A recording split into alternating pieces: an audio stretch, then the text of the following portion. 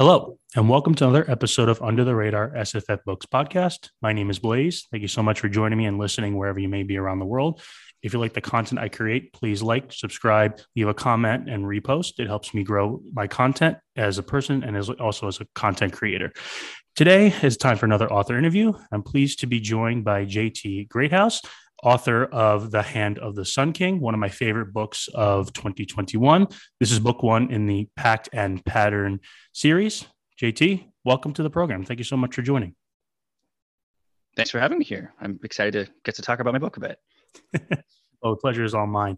And before we start, I'd just like to say congratulations on the upcoming release of book two in your series, The Gardens of Empire. It's set to be released in August of 2022.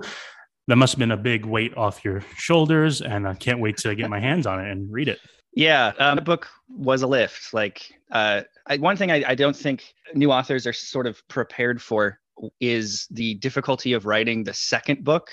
I had heard other people talk about the second book you write will be the hardest one you ever write. Or in terms of the second book you write under a publishing contract, I should clarify, will be the hardest book you ever write. And I'd always sort of not really understood why, but it is really different. I had 5 years basically between starting to work on Hand of the Sun King and it being published. So it felt very refined and like I had plenty of time to sort of muddle over questions and story problems and character stuff and figure out exactly how I wanted everything to go. But then writing the second one under a contract where I have effectively 18 months to go from starting to write the draft of the book to actually having it come out was very daunting. And I ended up having to I wrote myself into a corner, had to rewrite half of the book. And it just was really stressful. Third one's going better, working on it now. But the second, you say it must have been a weight off my shoulders. Absolutely, yes. I'm so glad I'm done working on that book. Would you say you had a little bit of a second book slump, just figuring out the plot and the pacing and what the characters are going to do as compared to book one? As you said, you had more time to write book one. Yeah, I think that's part of it. It's a more complicated book in a lot of ways. There's more going on. The first book is very much just like a coming of age story about one character kind of just finding his place in the world, right? And there's a plot, but it sort of moves and starts in sort of episodic way.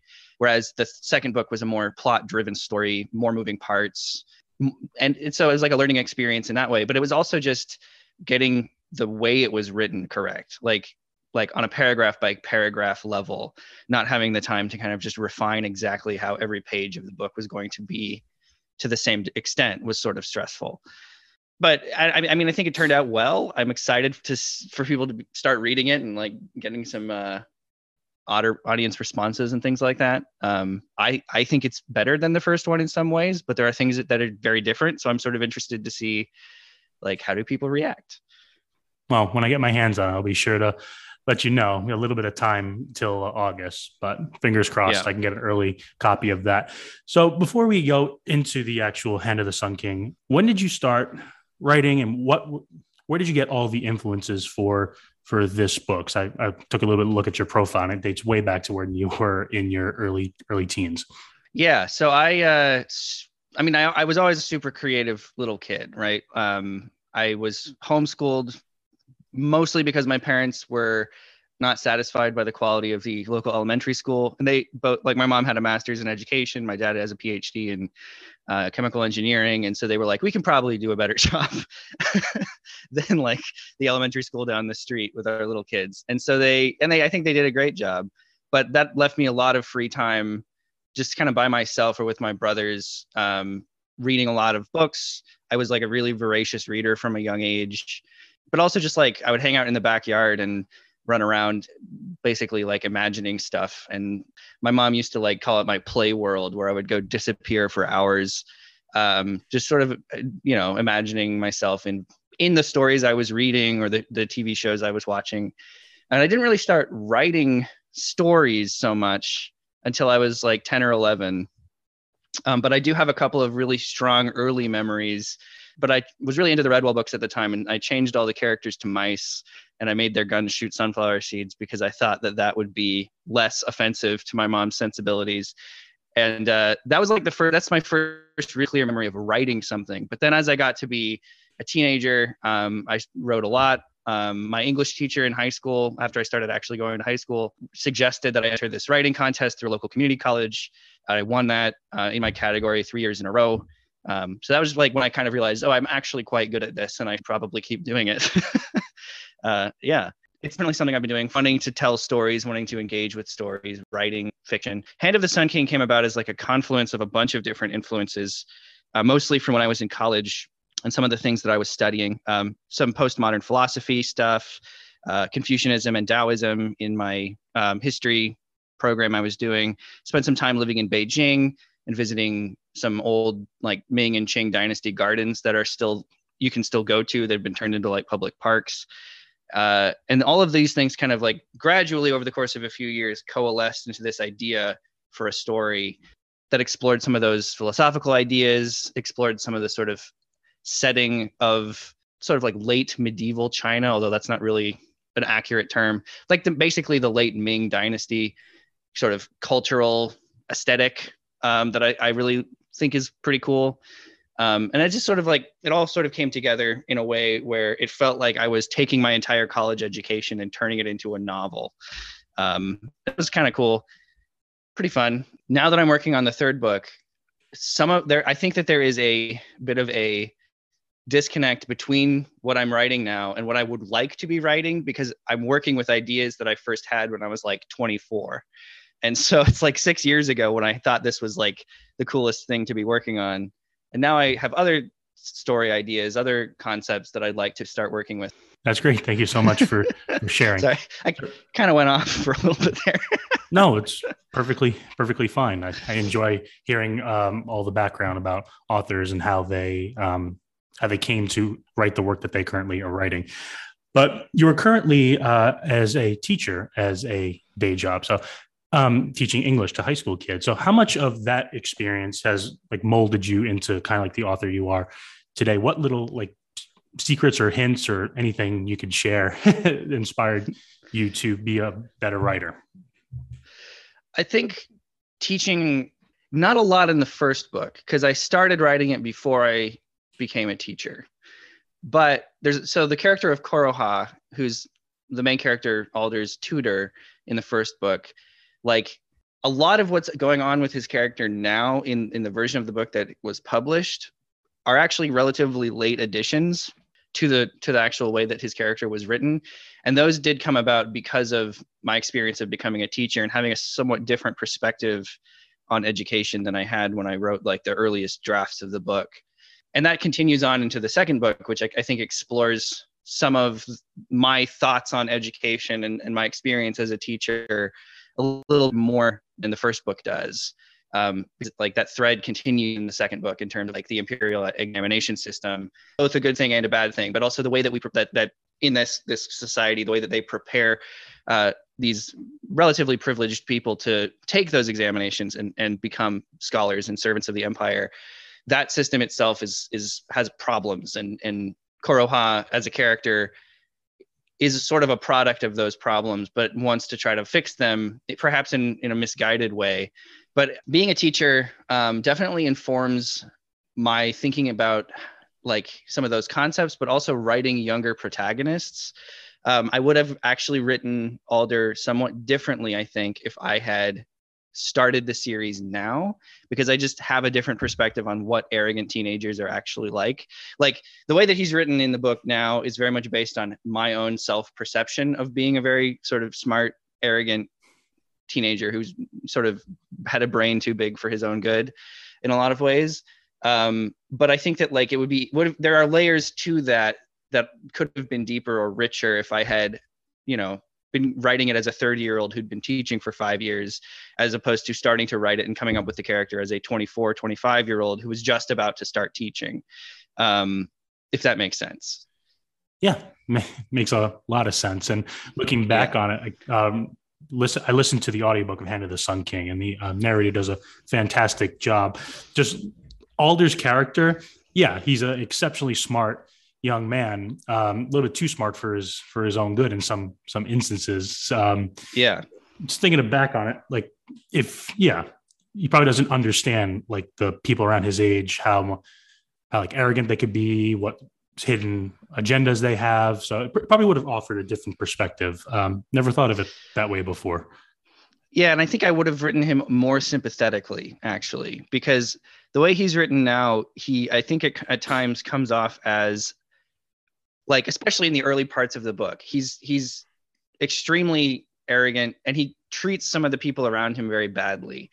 And I don't think I do a good enough job of unpacking some of the emotional content there of like why he does that. Like I knew from my own experience, having done that, some of what was going on, as an arrogant young person, sometimes disrespecting older people who you think don't get it, right? But now being the older person who gets disrespected, I have a different perspective on it, where like it's not, I can kind of see that a lot of the time that's coming from pain, or that's coming from frustration with the fact that like you feel like you should be branching out into the world, you should have more power in your situation than you actually do, given that you are very intelligent and very capable, but you're still young. And I think that I would have liked to have captured a little bit more of that, particularly in like the section of the book when he's learning from Hand Usher. There are things there I could have done better or done more with now, like that. I think with my perspective now, I could have written a more interesting version of some of those scenes or some of those interactions. But yeah. Well, yeah, hindsight is always 2020. It's like you could always go back and say, "Oh, I should have done it this way or this way." But yeah, the way it's written, I think it's fantastic, and it's one of was my favorite. As I said, one of my favorite books of 2021. I'm just itching to get my hands on the sequel, but yeah, so we'll see how that goes. So let's talk about The Hand of the Sun King. The main character's name is Alder Wen. He's a boy kind of divided into two worlds, and that's the worlds of his parents. So his father is in the Assinese Empire, very much into in the emperor's service, and he has that side and he has that aspect on one side. And the other side, he has his mother's, who's more on the resistance to the empire and into like wild gods and like wild magic, as we can see from the early chapters of that. Could you just talk a little bit about Alder as a character and how he's always being torn between these two worlds? I thought that was just fantastic, and we'll touch more about it as we go further. Yeah. So I had the idea for writing a character like that when I was in college taking a class in the history department, it was called Senior Seminar in History, like a historiography, and we were learning about different ways of approaching historical research and historical writing. And we read a lot of different theorists, but two that we read, I should say, that were meaningful to the book were Edward Said, who wrote the book Orientalism, which is one of the most influential texts. Edward Said was from Britain. This was during like the British colonial period. And so he has a lot of interesting perspective on like being from this one culture that's being ruled by and perceived and commented on, and in some ways almost defined by a second culture. He kind of can see how that works in a way that tension, right? Like Pakistan is one way for itself in its own sake, but it is perceived by and redefined by the colonial power that has conquered it. Pakistan people's own relationship to their culture. Anyway, we don't need to talk about Edward Said a ton, but that book. And then the other one was Imagined Communities by Benedict Anderson, who's another person who is from a colonial background, writing about the experience of being part of a nascent nationalist movement in a post-colonial country where they were trying to define what it meant to be part of their nationality in the aftermath of a country that had conquered their country, what their nationality even was. And it's like this interesting exploration of the tension of occupying a place within an empire that is being defined in large, not by itself, but by the external forces, by the empire, right? And I wanted to write a character that was torn between a colonized place and an empire. Somebody who was like Benedict Anderson or Edward Said, somebody who was born a child of a colonized people, but educated by the empire that had done the colonizing and coming to serve that empire, right? And so there are a lot of things that I find interesting about that. I think one, there's a natural sort of dramatic tension in the sense that Alder doesn't fit in a lot of the spaces that he occupies, right? He's moving through this imperial world. He's making friends with people who fit into it better than him, but have their own struggles. he will always sort of be questioned. His presence will always be challenged because he doesn't look like everybody else around him, and because his background carries with it these assumptions about like who the Nayeni are and what they are like, right? So even though he is extremely refined and he's like a really competent imperial servant, in the section of the book when he goes to Anzabat and is like, for the first time, sort of functioning as a servant of the empire, he can't go 5 minutes without the other imperial servants and sorcerers commenting on the fact that he's Nayeni and like he's the first Nayeni hand of the emperor. And so even though like at that point in the book, he really does want to work for the empire, this is the piece chosen, he's constantly meeting that resistance and meeting that friction. And that starts to get him thinking about like, do I actually want to serve this empire? Because sure, like the empire doesn't actually want me in a lot of ways. So I had that idea for a character when I was in this, history class in college, but I didn't actually have the story yet.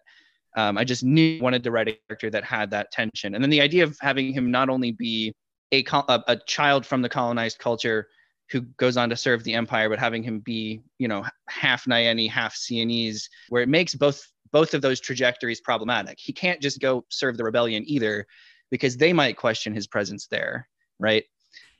So it's I just think it's interesting to have characters who don't naturally fit cleanly into a place in their world. It gives you interesting ways to explore the setting, interesting ways to explore different themes. And I think good characters are always experiencing friction. They're always experiencing something that makes them not fit in, or something that forces them to think and consider changing whatever they're doing because it's not working well for them, or because they're experiencing conflict of some kind, right? Not every story needs to be that way, but I like stories like that. So. Yeah, and it does a great job with the conflict within Alder. But you take it one step further. It's not just him battling the cultures of his two parents. It's also the contrast in magic systems. And there's going to be slightly into little spoilers, but not really, because we will talk about it. In the first chapter, the scene with Alder as a young kid with his grandmother and putting magic into his, I believe it's his right hand. And then as he's going through the emperor, the exams, obviously he becomes a hand of the Sun King. They stamp like magic into his left hand. So inside himself, he has two contrasting types of magic systems, and just the conflict within himself and how it grows. I think that was just fascinating. Could you just talk a little bit about that aspect and how that grew to be? Yeah. So I don't know how much I want to say about the back, like what's really going on with the magic in these books, because it's something that gets further explored in book 2 and then book 3 as well. Right. But the basic idea of the magic system is that every culture in the world, as a part of their culture, has a different way of interacting with the magic, right? And so like the Nayeni and the Anzabati and other cultures that have been conquered by the empire, most of them have these pacts with their gods that they participate in order to get access to magic. So when Alder's grandmother takes him out into the woods and names him and later carves the witch marks into his hand, she's basically initiating him into that relationship with the gods to give him access to Nayeni magic.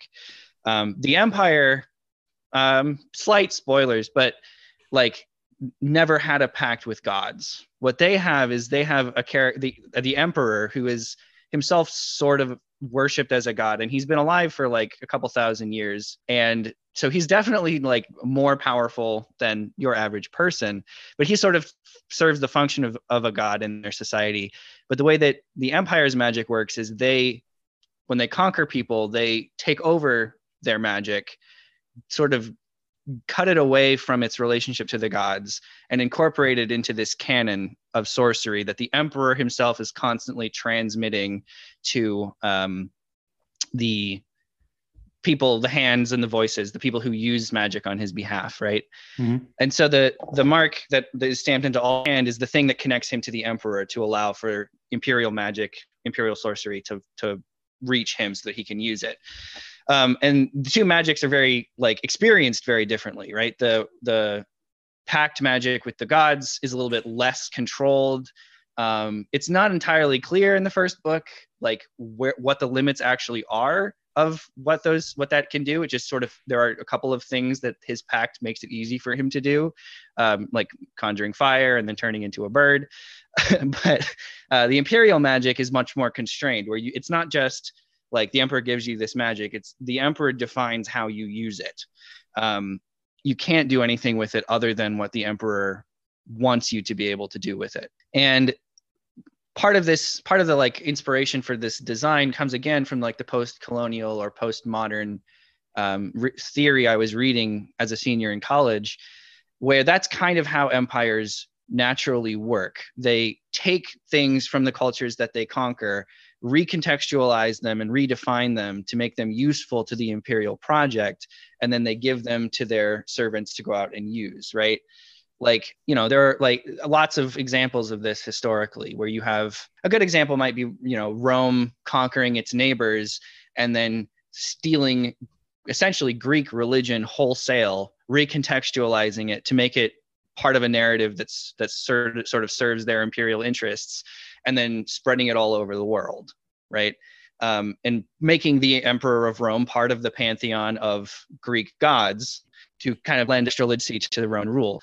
Like, that's the kind of magic system was actually the first magic system that I came up with for the book. Was the Empire goes around and steals magic, and then all the other ones were just like, okay, here's a culture, what would be an interesting kind of magic for them to do, or interesting things for them to be able to do with magic.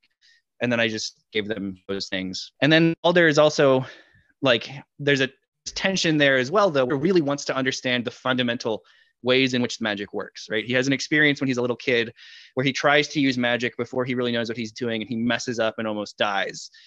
And that, you know, creates in him this desire to master that power, which to him means not just being able to do it, but understanding how it works so that he can never make that kind of mistake again.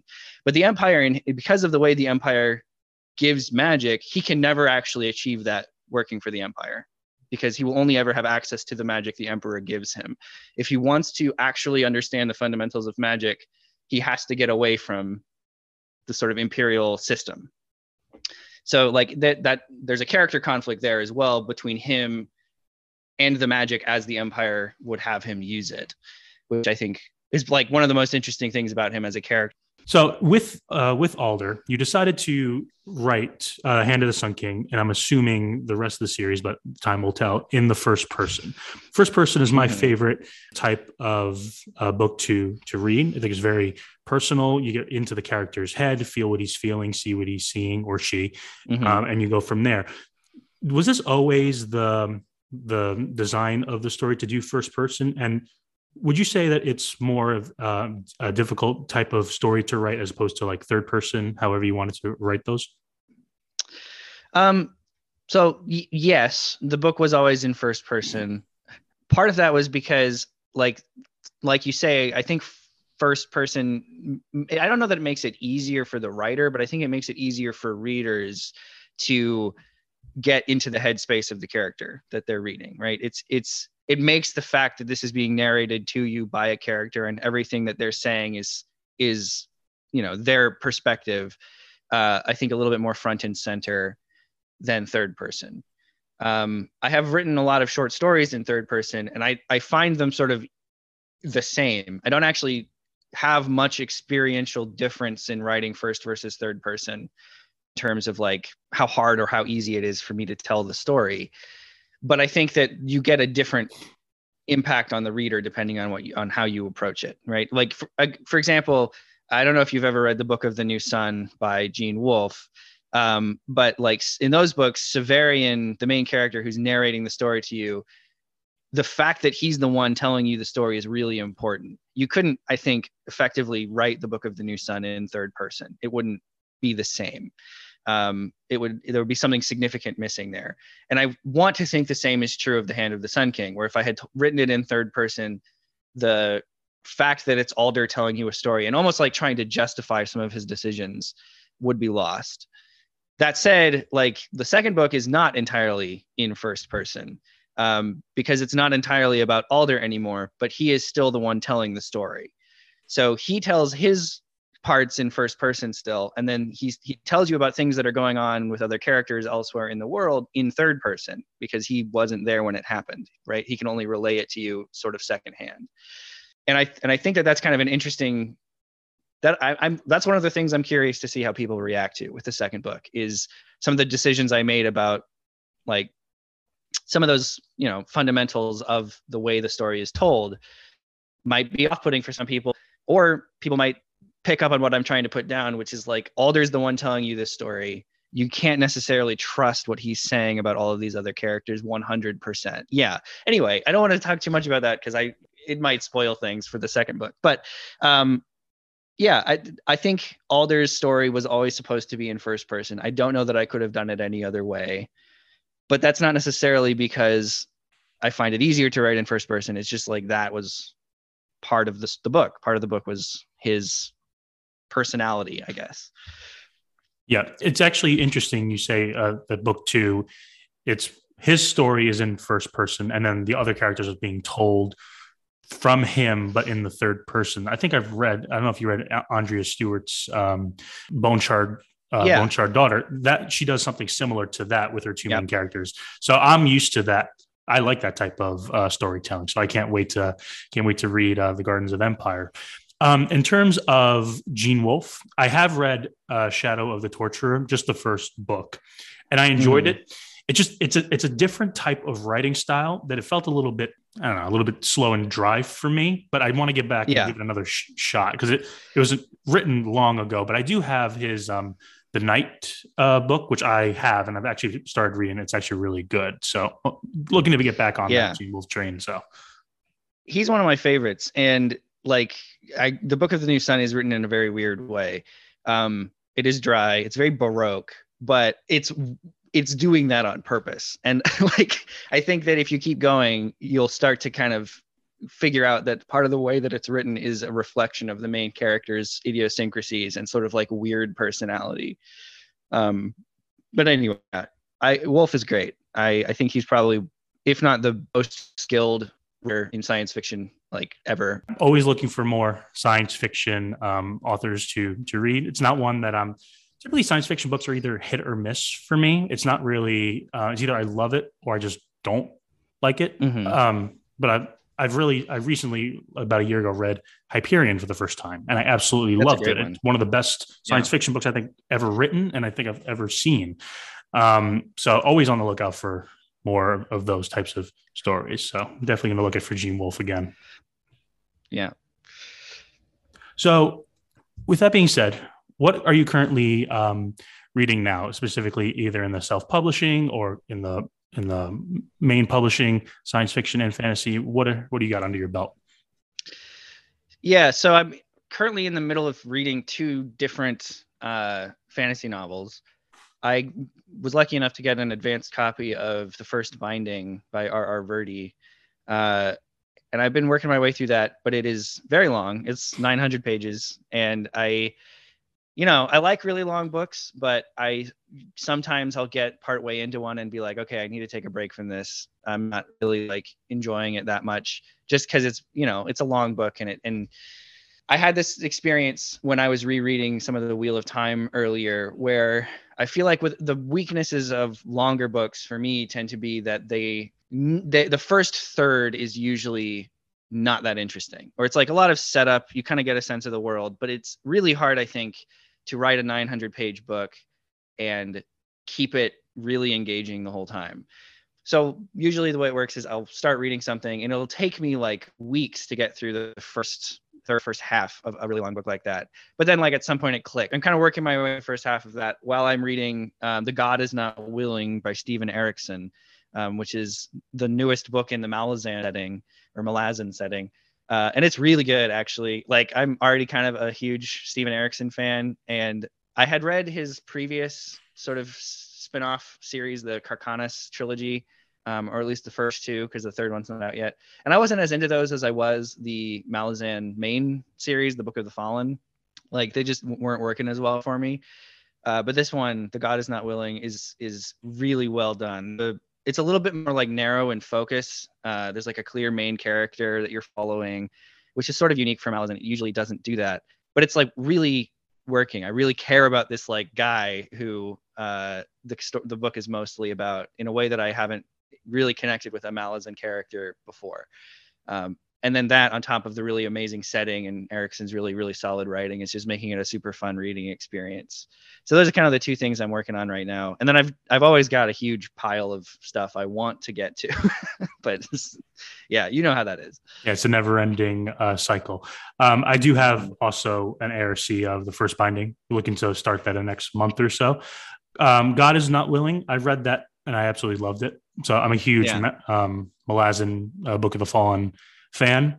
If you like Malazan Book of the Fallen, I think you'll like The Wars of Light and Shadow by Janny Wurtz. I've read the whole series. I read the first book in that like a year ago. And I just haven't continued with it for whatever reason. Like I had other stuff come up that I was reading, but the first one was really solid. And I've heard that it just keeps getting better and more interesting as it goes on. So yes, those are like definitely on my big stack. It's a stack that keeps on growing. It's never enough. Yeah. So with that, I think we've gone for a very long time. Why don't we wrap up? So why don't we tell our audience where they can reach you on Twitter, Facebook, your website, and when we can look forward to your next entry. Yeah. So I'm on Twitter at Jeremy TEG. That's where I'm most active, certainly on social media. I have a website, which is tgreathouse.com. I don't really update it that often, although I'm more. And then you can buy Hand of the Sun King pretty much wherever books are sold. It's a little harder to get your hands on it in like bookstores because it is sort of self-published. It's self-published with assistance from my agency in the United States. And then Gollancz publishes it in the UK and Commonwealth. So if you're in England, it's really easy to find. Stateside, Amazon's your best. Prefer to go that route. Yeah, and the Garden of Empire, book 2, is all locked and loaded and ready to come out in August. I think August 4th is the planned release date. And then hopefully I'll have the third one pretty much worked out in terms of like figuring out when we're going to be releasing that. My goal would be a year from now. So you know, the whole thing would be done by the end of 2023. But we'll see, see how that goes. Well, we're very much looking forward to that. So thank you so much for joining me, and I hope you have the great rest of your day. Yeah, thanks for having me. Yeah, cheers.